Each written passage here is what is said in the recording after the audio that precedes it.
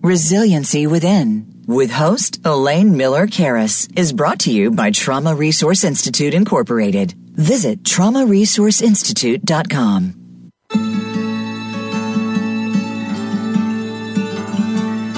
Welcome to Resiliency Within, featuring your host, Elaine Miller-Karras. In unprecedented times, our beliefs and well-being are put to the test. When we take the things we've learned in life and look at challenges in a whole new way, we learn to develop resiliency, which can then be used to promote healing and personal strength. Now, here is Elaine Miller-Karras.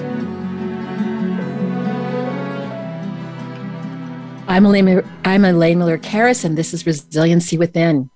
My guest today is Marc Straus, who will discuss his newly published memoir, One-Legged Mongoose, Secrets, Legacies, and Coming of Age in 1950's New York. The book documents 2 pivotal years of his childhood on Long Island, beginning with him being forced by his parents to leave public school and commute for hours a day to a yeshiva in Queens. Marc Straus will share his unflinching look at child abuse in the home and his ability to rise above it. One-Legged Mongoose reminds us of the bonds between siblings, the power of family secrets, and the way we learn to protect ourselves by protecting each other.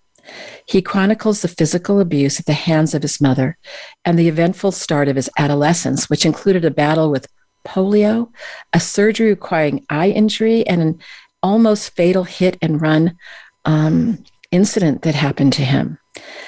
He will also explore the anti-Semitism he encountered in public school, in the community at large, and even in the Boy Scouts. And it's in the Scouts that lend the book its title, a nod to a campfire story about a half-man, half-mongoose that's almost the height of a full-grown man, and that Straus and the other boys of Troop 300 are tasked at locating.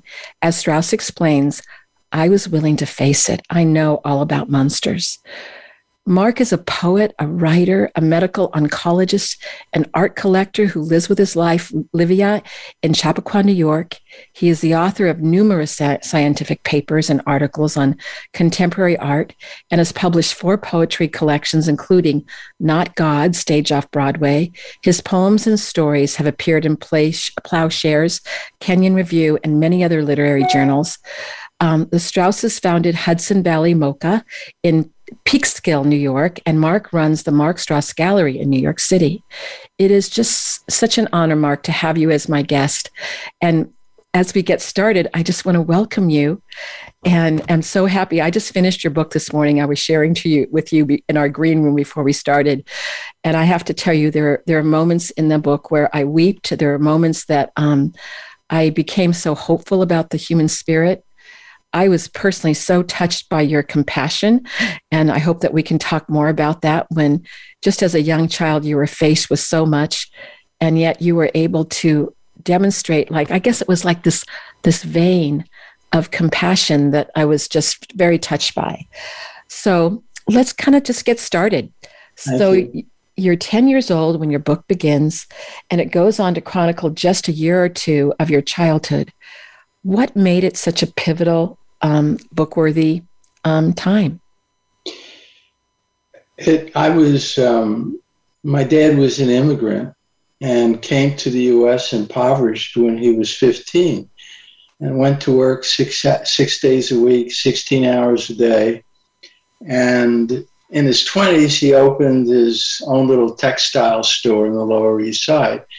And he made a little money. He did what a lot of immigrants did. He bought a little house in Long Island. And then he went to work. And the school was atrocious.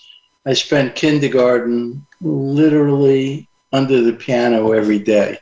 It was an awful experience. But suddenly, after 5 years of public school, he announces one day, starting September, you're going to be taking your little brother to a school in Queens, which would prove to be 4 hours of commute a day. And an ultra-religious school, and we weren't religious, so I didn't get it. And as far as I was concerned, we were probably going to some foreign world. And that's how the book starts, getting ready to go to the school I didn't want to go to. So So I'm wondering, did you ever figure out why your father sent you to the school? I think so. I mean, he never said. That was typical. And I give a hint somewhere in the book. What I thought was, he was not atypical of immigrants then. What did he want? He wanted to educate his kids. And he wanted us to do well, get into a good college. I mean, I think if he had one hope, my brother and I would be doctors. I mean, that's what people wanted back then. And you and your brother did become doctors. We did. Yes. He probably knew more than me. He was headed in that direction. But I think, in speaking to some of the other men he knew in the Jewish community, some of their kids weren't doing well. They weren't getting into good colleges. They certainly weren't getting into medical school. And I think he had this understanding we needed a switch. Why an ultra-religious school, generally with not good secular studies? I don't know. Yeah. But I think that was his thinking. Well, I was touched by your dad in the book, and I'm probably not going to say this correctly, so please correct it, but you made a statement that he spoke with his silence. Yes. And could you say more about that? Because he was such a constant presence in the book, and I kind of fell in love with him because he had suffered so much, and yet he had this vision for your family that was so poignant. He really suffered as a kid, and of course, he hardly spoke about it. I got little bits and pieces from other relatives, but he was a kid whose mother died when he was 3 months old. Father remarries and then leaves to the U.S. when my dad is 2. And my father literally starved. And he came here, not having gone to school past stage 11, but obviously a very, very smart kid, and made his way. And he had a focus. This is America. You have to have a family, do well by them, and educate them. And that was his focus. But he was someone who never spoke about what he left behind. And once later on, he was looking through this book I didn't even know he had. And he's turning the pages, and there's a group of teenagers taking a picture on benches, 3 high. Yeah. And he's just looking at them, and he just said, all dead. And anybody who was left behind that he knew were killed. And leaving that behind, and the kind of anti-Semitism he endured before he left, is something, of course, that even I never experienced. Yeah. Something like that. And I think I knew it. In his store, where he was selling textiles, mostly wholesale, he was an extraordinary salesman. He was loquacious. He was funny. He knew everybody. Once he walked out of there, he was quiet. Yeah. And I talked him into letting me work in a store starting from the age of 5. And I loved it. And I wanted to go as often as possible. And all the years I worked there until I graduated medical school, he never said, well, you're doing a great job or you made a mistake. Never one word in 20 years. But that was okay because I knew what I was doing. And when we went back and forth, I was the only one that had access to him in a certain way. He would yell at the windshield at all his political opinions. And I think the windshield and I learned a great deal. Well, and so they sound like those were special moments with him that you got to see this other side of him that the others didn't get to see. I think my sister and brother missed out. Yeah. Well, there's also something about him, too. He seemed to be such a man of principle and and values. And I mean, even having certain family members be part of the store that they weren't carrying their weight, but there was that, well, their family. He carried a few people more than is in the book. His side of the family, my mother's side of the family, and sometimes the resentment came out. It was funny because I worked with one of my mother's brothers in the basement all the time, and I learned day one he would take long naps. For some reason, I never squealed on him. Well, that, I guess, is the other thing. I want to kind of highlight some of the things in the book. You had polio as a child. Yes. You had that you were, hit by a car. Badly. You don't talk, I didn't say it but you had a beloved dog that was poisoned by someone. You had a lot of, and your mother, tragically, really abused you physically. And yet, in reading the book, and I think this is my hallmark question that I want to ask you, is that what was it about you that you could still have compassion towards your brother, protect him, that you could be this person that becomes an oncologist? What was it that you were able to not be beaten by life, by those experiences, and create what you've created in your life, Marc? It really is quite extraordinary. Well, thank you. I don't know how to answer that, because I do know, I remember even now, the moment my younger brother Stephen came home from the hospital, and we still lived in Brooklyn just for a few more months. And he was this little itty bitty thing in a blue blanket. And my mother puts him down on the kitchen table. And I was looking at this helpless kid, knowing I had to protect him. And I can't explain more than that, really. Well, I mean, again, there's that kind of inherent compassion. And I don't know, I'm going to just call it goodness, that you were beaten and some awful things happened to you, and yet the way that you talk about Stephen in your book, the way that you loved him, the way that you protected him. Do you want to say a little bit about Stephen? I know that he did die in 2007, but all I can say from the book is that I love Stephen too, and from reading your book, I love him. So just tell us a little bit more about the man that he became and that relationship.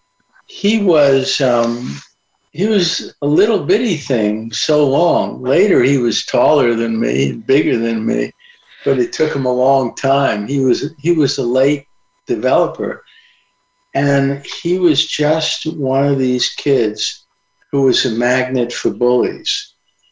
He was fearful. From the very earliest age, he knew I was being beaten. And I have to believe that made him so fearful. I mean, he had every reason to believe it was going to be him. And these were horrendous beatings. And, we started, kids in the neighborhood found him. And it was because he was little and he was scared and there was anti-Semitism. And then he started school and it was really bad. And I would find out anybody who touched him, but I had to beat up those kids when Stephen wasn't around because he was embarrassed.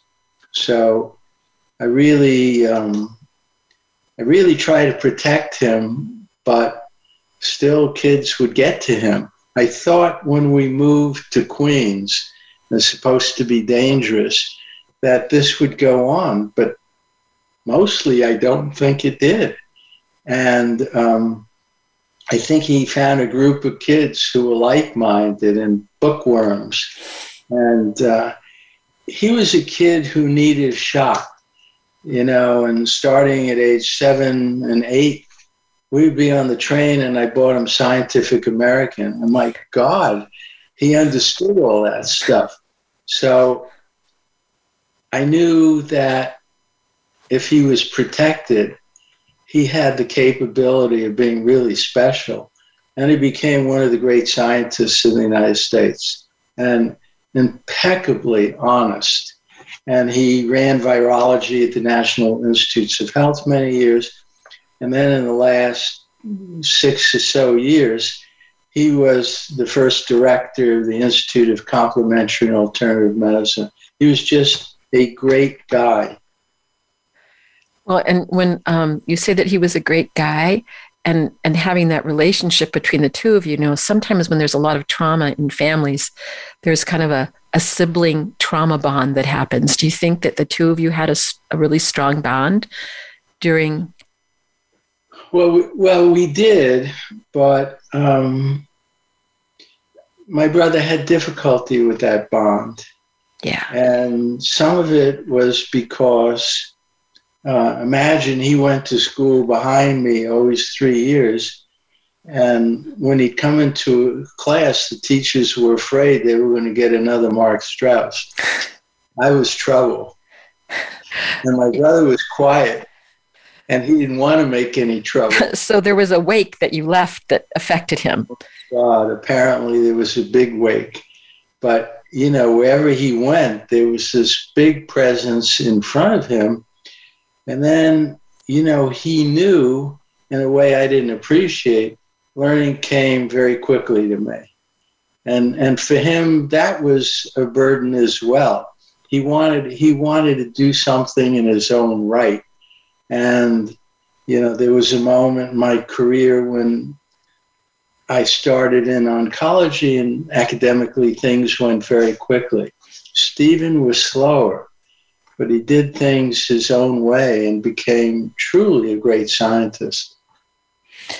So I'm so interested about you both becoming doctors. I mean, would you talk about, didn't you write a paper together as well? Did you do some things together? His first paper, he wrote with me. And I had this idea. I was at the National Cancer Institute in a fellowship, and I had an idea for a study, and I needed somebody who could do some of the assays that I couldn't do. And I knew Stephen could do it. And he did them, but we were starting to write the paper. He was so annoying. He'd go through 18 drafts, just the way he was. And I said, get on with it. We don't have forever. But that was his first paper, and he was always that particular, which I valued in him enormously. Well, and I think you mentioned in the book that he wrote like 400 papers. like hundreds of papers. He did, and didn't surprise me. No. Well, so I just love knowing about Stephen and the work that he did in his life, and also the relationship the two of you have had, and the love that you had for him, and I'm sure still have for him, even though he's not presently on the planet. I think the worst phone call, I was a cancer doctor most of my adult life, and I've taken too many terrible phone calls. I think the worst one was when my brother was 58, and we were in our kitchen, and I got a call, and he said, I only want to talk to Marc. I only want to talk to Marc. I got on the phone, I heard from his voice. I was about to hear something terrible. Yeah. And he told me about his headaches, and he just decided, okay, he was going to go for an MRI, and he read the report to me. And in that minute, I knew, and I knew he would die of a brain cancer. Yeah. And I stepped up and I participated in his care. And so in the last years of his life that you were with him, is there anything you want to share about the relationship of helping him journey through his cancer diagnosis? He was a kid who was so afraid of everything. As an important doctor, scientist with brain cancer in charge of an institute, I would have to say he showed the most courage I've seen in my life. I I don't even know where it all came from. He started giving talks once a week on death and dying. And within weeks, amazing. The room was filled. And what he did, I could have never done. Yeah. I've never seen it before. I've seen lots of courage in my life. And he saw this as something that would be, you do the best you possibly can for treatment. And he lived in Washington. I was in New York. And I would fly down for all the critical tests. He wanted me to see the tests before he was told.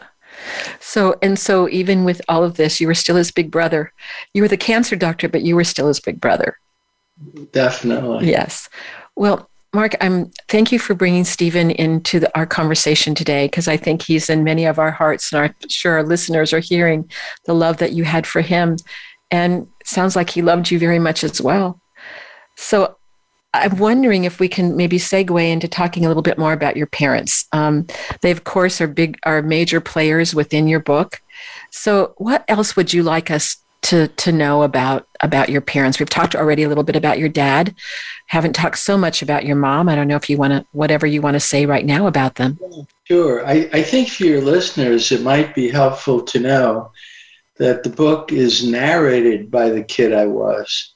And I did not write it from the adult voice, and it was something I couldn't do any other way because I know too much now, but I also remembered everything when I was back in that time. And my mother was an enormous presence, brilliant woman who grew up during the Depression, left high school just before she graduated when she was 15. So she got a job because the family had no money coming in. So she went to work, and she was also on her way possibly to becoming one of the great pianists in the world. And she gave it up. And even in the book, it was a mystery to me why she absolutely had to give it up. And she had all this potential that, years later she saw even her granddaughters be able to do things today, women be able to do things that were enormously unusual back in her time, and only changed over time. She was really proud of the women that came after, but she never got to do those things. And, some of it I never understood. You see, as a kid in the book, I didn't quite understand it. But she was somebody who is violent, and her violence was all directed at me. And she didn't direct it towards Stephen or your sister Miriam. It was directed towards you. No, and she almost beat Stephen badly, and I intervened. I really felt he almost couldn't survive that if it happened. So I know that from the book, your mom never talked to you, never asked for forgiveness, but she did talk to your daughter about it. Do you want to say anything about that? Well, I didn't even know about that for a long time. And my daughter, Serena, became a lawyer. And out of law school, she became an assistant DA in the Bronx, and she prosecuted crimes against kids. It was a really tough experience. Oh, my. And after 6 years, she wrote a terrific book called Bronx DA. And in that book, I read that my mother told her, and that's one of the reasons Serena went into that field, to prosecute crimes against kids. Never said it to me. Oh, my goodness. And so did your daughter feel like there was some kind of contrition that I did this to your father, or not? I don't think so. I think that she probably felt that she had something valuable that she could do, and some of the came from understanding her own father's history. She loved my mother, and the two of them really were in cahoots. They got along. My daughter was the only one later on that could pull stunts with my mother. My daughter would purposely hide things in the mattress when she slept over there because she knew my mother would go nuts looking for it. Well, Serena sounds like she's quite a character in her own right. Oh, character. Yes. Well, so what I'd like to also say right now to our listeners, we're talking about some difficult subjects, child abuse, and many of our listeners may have experienced this themselves, or maybe our listener may be thinking, I wonder if that child down the street is being victimized by someone. So I just want to bring our listeners' attention. There is an organization called childhelphotline.org that you could go to online to get help. But also, if you know that there's a child that is in danger, if you contact 911, there are emergency personnel there that can help that child get out of danger. And also, there is a hotline, 1-800-422-4453, where you can anonymously talk to someone about your concerns. And also, if you're an adult, like many of us have experienced trauma, as Mark has, as I have, is that you could also contact the Trauma Resource Institute, our sponsor, and they could also give you referrals to where you can get some help. And we'll talk more with Mark about that, about getting help, about we're going to talk a little bit about hope and how we've had some conversations about hope before the show started, and I want to share that conversation with all of you, and the connections that Mark made about his lived experience, because ultimately, as I said to him when I first spoke with him today, your book was so hopeful about what happens to us as human beings and as children, and how we don't have to be defined, like adversity is not our destiny. And I think that your book is certainly an example of that. So we will be back in just a few moments, and we will continue our conversations with Marc Straus. And I want to have everyone go buy this book, The One-Legged Mongoose.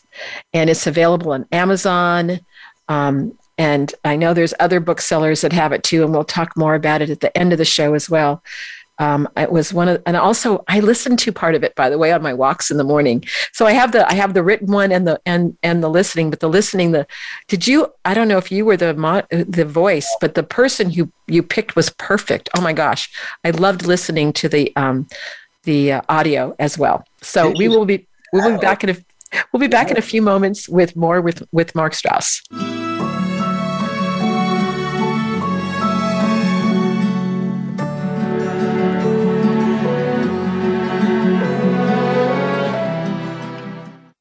The Trauma Resource Institute is a nonprofit organization cultivating trauma-informed and resiliency-focused individuals and communities worldwide. Our mission is to take people from despair to hope. We believe in a world where every child and adult has the capacity to recover from highly stressful and traumatic experiences. Check out iChill, our free app that helps you learn the wellness skills of the community and trauma resiliency models. Go to traumaresourceinstitute.com for more information. Elaine Miller-Karras' book, Building Resiliency to Trauma, The Trauma and Community Resiliency Models, is available on Amazon.com. The book is about how to cultivate resiliency during and in the aftermath of traumatic experiences. The book also addresses body-based trauma interventions combined with psychoeducation about the biology of trauma and resiliency. Elaine also offers personal consultations. For more information, you can contact her at elaine@resiliencywithin.com. These days, everyone is looking for information on staying young, healthy, and fit. The Voice America Health and Wellness Network is here to help you on your quest to better health and a better you. We talk about everything from diet, fitness, and aging to substance abuse, personal growth, mental health, and much more. Learn from our experts who cover health and wellness from traditional and holistic perspectives. Tune in to the Voice America Health and Wellness Network. Healthy living starts here. Elaine Miller-Karras co-founded the Trauma Resource Institute, Incorporated. The Institute provides trainings on the models Elaine developed. the Community Resiliency Model, or CRM, and the Trauma Resiliency Model, or TRM. If you would like more information about the Trauma Resource Institute or how to participate in trainings, visit the Institute's website at traumaresourceinstitute.com. That's traumaresourceinstitute.com. Trauma Resource Institute. Build resilience, awaken hope. Your life, your health, your network. You're listening to Voice America Health and Wellness.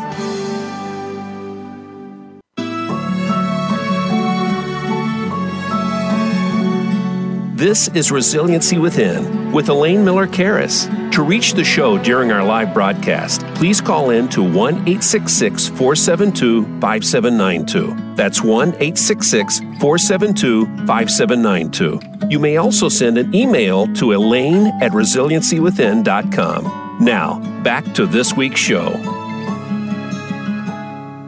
Welcome back. I'm here with the author and poet Marc Straus. His wonderful book, The One-Legged Mongoose, has recently been released, and you can buy it and listen to it on Amazon. And we are here to hear more from Marc about his experiences that he highlights in the book. And the next question I really want to ask you, Marc, is the title of the book. It's a little bit unusual. So can you tell us the significance and the meaning of the title? The good news I didn't know until after it was published. No one else has ever had that title. So if you Google it, you only get me. Okay. One-legged mongoose comes from a chapter a little bit later in the book. This is 2 years. I'm now in the second year. I'm in this new school, and it's almost winter. And my mom decides I should join the Boy Scouts. And I couldn't imagine why. I'm commuting 24 hours a week, and I had no interest. But off I go to this meeting, and in order to become a tenderfoot, you have to go on a camping trip. So on a freezing weekend, we go out to this site in Long Island, and after the tent's pitched and they have their cookout, the troop leader tells us that it's really lucky that they were able to come this year because the park has been closed for several years because a one-legged mongoose roamed the park and killed people. And it's half man, half mongoose. And only one person may have ever survived seeing it. But, no one's seen it for 6 years, so we're probably okay. You can see some of the boys, one vomited immediately. What is the purpose of saying such a story? Oh my gosh. Okay. Well, I mean, it's hazing, isn't it? It's hazing, and it's horrible hazing with young boys and grown men doing this anyway. Yeah, that's probably another story, but go ahead, continue. Plenty of hazing. Yes. So then he says, but we're Troop 300. Why don't we all go out and look for it? And if we see it, we're going to be famous. So we get divided up into groups of 4 kids, and I go out with one guy who had already had a terrible run-in with him that day. And we get out to this trail, and he said, well, who wants to volunteer to go down the end of the road where that light is and look for the mongoose? So I put my hand up. I thought, I'll go. And that's the title of the chapter, Looking for the One-Legged Mongoose. And so when you went, can you say a little bit more about the story of it, though? Because I think that's also very powerful. Well, I thought the odds there's a mongoose is infinitesimal. But I realized even a tiny bit of thought that there is such a thing, you're going to be undone. I had learned that you can't give in to fear. So I went down the road and I come to the end, and then I hear a noise in the bushes to the right. And I have a little flashlight and I go in, and then the noise gets worse. and I see something that looks like the back of a man's head and probably a man's height. And I can't tell, maybe it has 4 legs. I just can't tell. And then it scurries off. That sounds really scary to me. Were you scared? Not that I knew. Huh. But I was. You know, the way I handled fear is I wouldn't give in to it, but maybe it would only be much later that I realized that I really was scared. You know, my way of dealing it was to suppress it. So I would have tried to catch him if I could. And so when you came back and they asked all the children whether they had seen it, what happened then? Because something happens after that. Well, it was awful because one, I mostly didn't believe there was such a thing. But then I saw this thing that not clearly at all. And so finally, they just kept pushing me. This one guy in particular, I had this fracas with, and he said, well, did you see it or didn't you? And I kept saying, I saw something, I'm not sure. And I said, okay, I saw it. And then came the real hazing when he said, well, boys, every year we do this. Of course, there's no mongoose. And there's always someone who claims they saw it and they didn't. And of course, it was his way of hazing me even more. And I felt so belittled.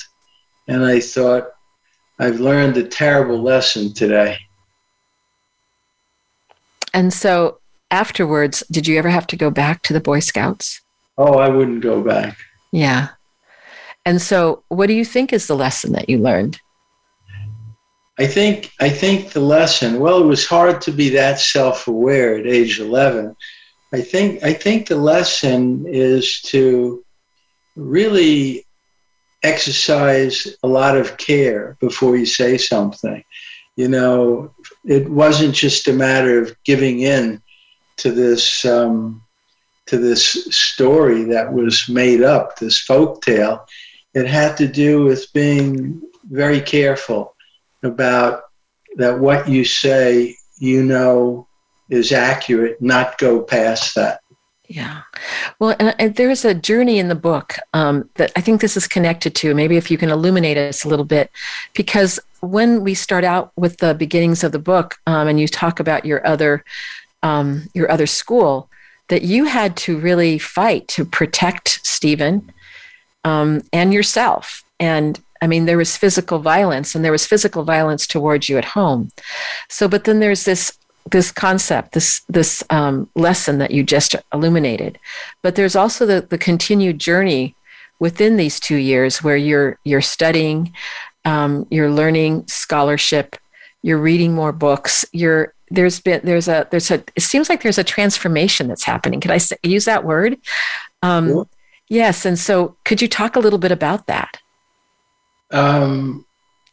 I was a little kid in Long Island. I became a veteran street fighter. You know, consciously, I thought it's because they're picking on Stephen. And anybody who went near him, anybody who taunted him, they were going to get beat up. And I got really good at it. And there was just one time that was horrific in the book where he was beaten brutally. And I just wasn't around, and I couldn't forgive myself. But I beat up the kid so badly who did it that I almost lost the realization of what I did. I couldn't remember it all. It became this hazy thing that I was so angry that I didn't even know as a certainty what I did. Yeah. And when we moved to this school in Queens, I thought it was just going to get worse and worse. But it didn't. It was quite the opposite. And we came to a place where some people valued me in other ways. They valued the fact that I read all these books. They valued my ability to learn. They gave me other assignments. And slowly I began to realize that I wish I wasn't in all these fights. I wish there was another way. I wish that it wasn't so much a part of my life. And that became clearer and clearer as we come to the end of the 2 years. And one of the books, besides The Old Man and the Sea, which was so important to me, this heroic figure who was just an impoverished fisherman, was another book where The Red Badge of Courage that I had read. And here, the main character feels terrible that he ran from a battle and he was saving his life, and really it was hopeless.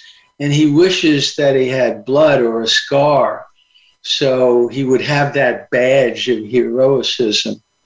And later in the book, there's another battle with the Confederates, and he runs in with a flag right in front of the enemy and puts himself in harm's way.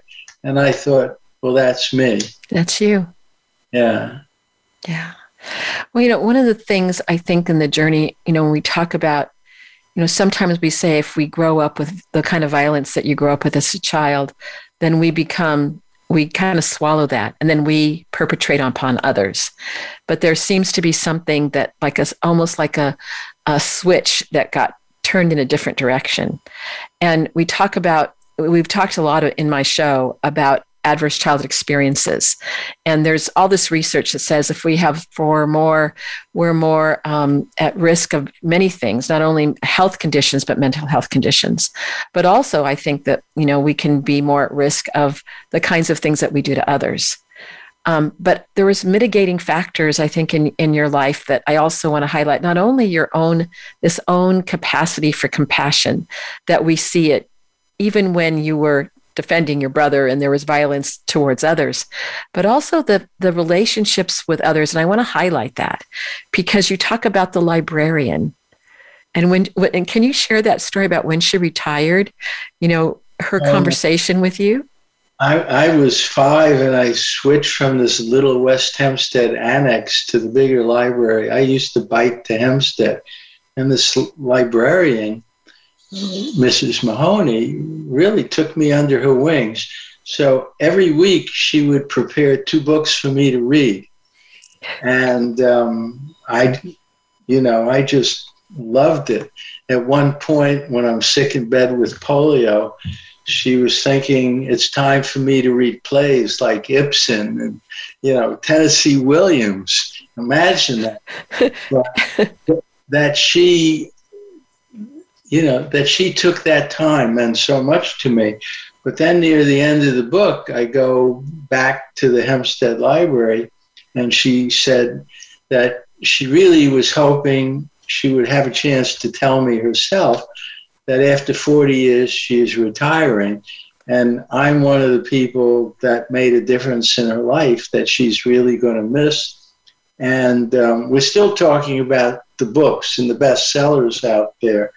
And I tell her I loved all the books except those Bronte books were boring.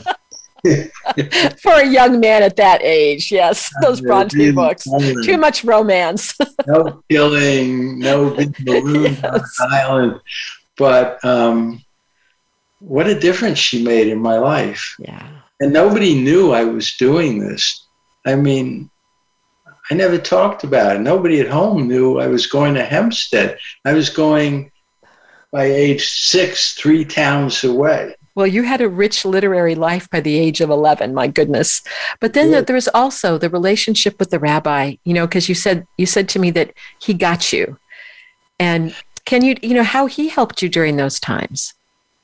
Well, I get brought to meet him when I didn't want to go to that school. And, he talked to me and wasn't looking at my mother. He was talking to me. And he was saying, I'm really interested that you read these books. This is not going to be so easy because you don't know Hebrew. So you have to be tutored this summer. And then if this Mrs. Eliason said, you've learned enough, we'll take you. On the one hand, I didn't want them to take me, but he knew he was going to take me. I just didn't know. And I got there, and one of my first experiences was I got kicked out of class because I wasn't wearing a religious shawl under my shirt.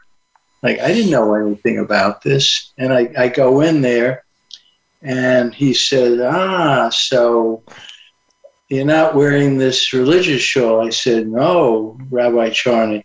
He says, well, I really don't care if you do or if you don't. It has nothing to do with being a good Jew. But here's what's going to happen. If you don't do it, you're going to go back to class, you're going to get kicked out, then you're going to be in here, and then it's going to go back and forth. I'd rather you come in here and we talk about books and we talk about other things. And he got it. And so that's what you did. Well, I didn't want to disappoint him. Now, and so wasn't there also a teacher that also took an interest in you? Oh, my God. The first teacher, Ethel Sonnenberg. I remember exactly what she looked like. This is I don't know how, why I was this like special thing that showed up in her class. And she'd give me more and more books. And the next year it happened again. And this, I've watched what's happened with my grandkids' schooling, and it doesn't always happen, needless to say. No, it doesn't. I read Moby Dick when I was 9 and 10, and she took me seriously. And I said a lot about women. Well, and I also, you talk about Stephen and his intellect. I think we could also probably say that your intellect was pretty amazing. And I imagine when your teachers, with the rabbi, with the librarian, they saw your intellect and they saw your hunger for learning. That must have been inspiring for them to see this kind of scrappy kid and having this hunger and being able to talk in the ways that you did, and to be able to maybe influence you in some ways in the conversation. Maybe, I don't know. Maybe that happened. I think I wouldn't have come out necessarily the other side without them. Yeah. And so, and I really want to emphasize that to our listeners, is that the adversity that you experience and the harshness, and yet there were these people, these individuals in your life that you encountered that really did help to deflect some of that showed you a different way. And when that happens to us as children, it gives us another thing. What else is true? Yes, there is this, but then this is also true. Now, you told me about another person in your life that I also maybe think right now might be a person to highlight, because he died when you were very little, but that was your grandfather. My grandpa Max, a redhead. And you were a redhead? Yeah. My sister, my brother, my mother. I had bright red hair in a town where we were the only redheads, almost the only Jews. And my grandpa Max, we left Brooklyn. He lived 2 blocks away. So, I would go see him all the time. But now he would take 3 buses really to come see me. And then we would walk all day. And my mother denied he was fat, but he was really fat. And bald head and sweating. But here was somebody who wanted to hear everything I did. I told him everything except about my pea shooter. Oh my. He just, when you talk about him, really, and then you have such fond memories of him, and you're only 5 years old. And again, those kind of relationships are embedded in our heart, our soul, that you could, shift your memory to him every now and then when things were tough. Do you think you did that? Yeah, he was, for me, he was pure kindness. Yeah. And, having that in my life with everything else going on, I think that also saved me. Yeah. So that gets to my next question. And that is, it actually was a question you sent me, and I'm going to read it. One of your chapters ends with the words, "Hope makes no difference. I know that. What was it in reference to? What was it in reference to? And how did you have such pessimism, or should we say such wisdom, at such a young age? And so I want to talk a little bit about this, because we talked a little bit before the show. So let me know a little bit what that means. Well, it's the way I walled things off, I'm sure. As far as I really felt that hope wasn't reality.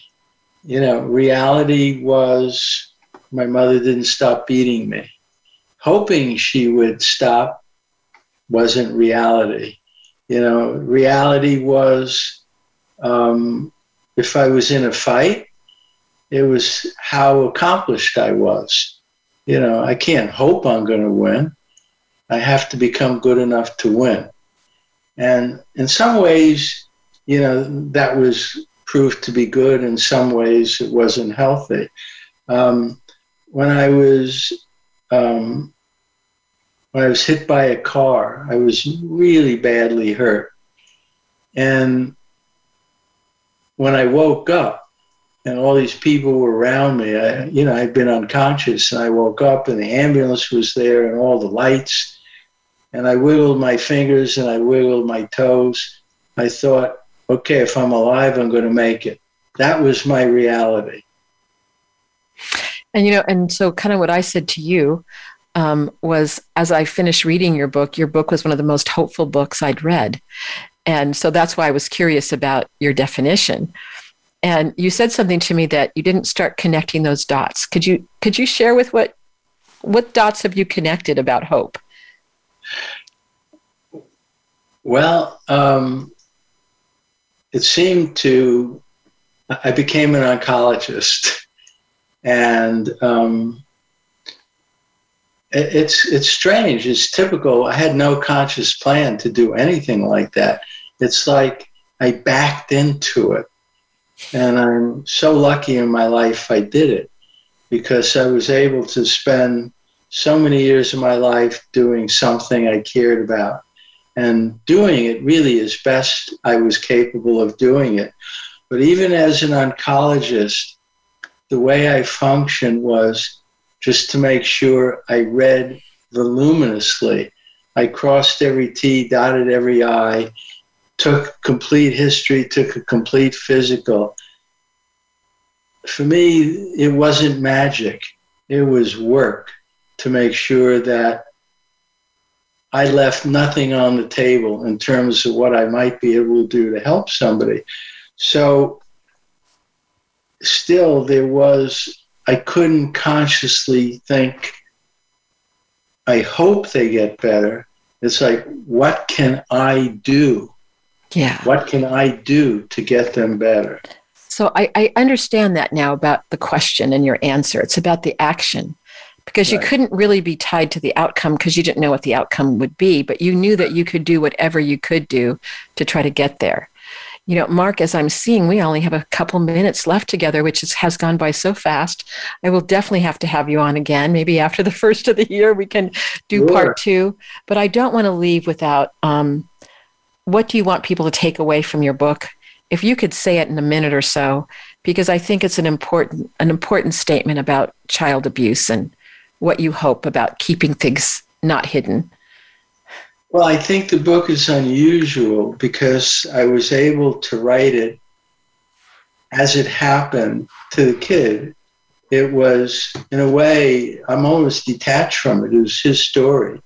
When I was there, I remembered everything. And it's not the adult point of view. And I think for readers, being brought into the kid's life and being brought into the details makes it a very different book. And I really hope people think it's well written, because I care about the writing of it. Well, and I wonder why that would be, that Mr. Well-read person of the planet by the age of 10. That doesn't mean I can write well. Well, of course, I will say that I think you can, but that's only one person's opinion. But I'm sure many more schooled people about literary abilities will probably say the same thing. But Mark, I just want to, I appreciate you being on the show. And I appreciate your story. And you have really illuminated for us, to me, what is part of my life, which is what else is true. That in spite of all that you've went through, that, even choosing to be an oncologist, that you would have to lean into some pretty dark places with people and yet continue to study and try to bring whatever you could in action to help them. And I think you're going to help many people by the reading of this book. And I just want to remind people that they can get this wonderful book called The One-Legged Mongoose on Amazon. And your website is your name, isn't it? Just marcstraus.com? MarcJStrauss.com. Oh, excuse me, MarcJStrauss.com. MarcJStrauss.com is my art gallery. Okay, and you have an art gallery. That's probably what we need to talk about next when I have you come back. And I just want to remind our listeners, too, not only what else is true, but childhelphotline.org. You can get help there for children who may be suffering. So thank you so much again, Marc. And listeners, we will be back next week for some more illumination of the hopeful things that happen in our lives. And as we celebrate Thanksgiving, may you all be blessed. Until next week. Thank you, Marc.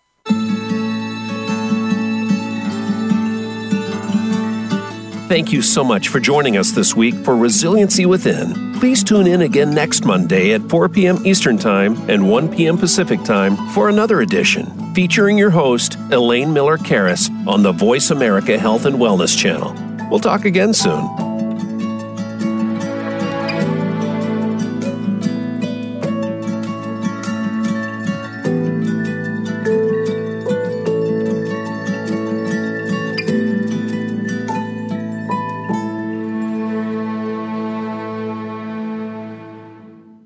Resiliency Within, with host Elaine Miller-Karras, is brought to you by Trauma Resource Institute, Incorporated. Visit traumaresourceinstitute.com.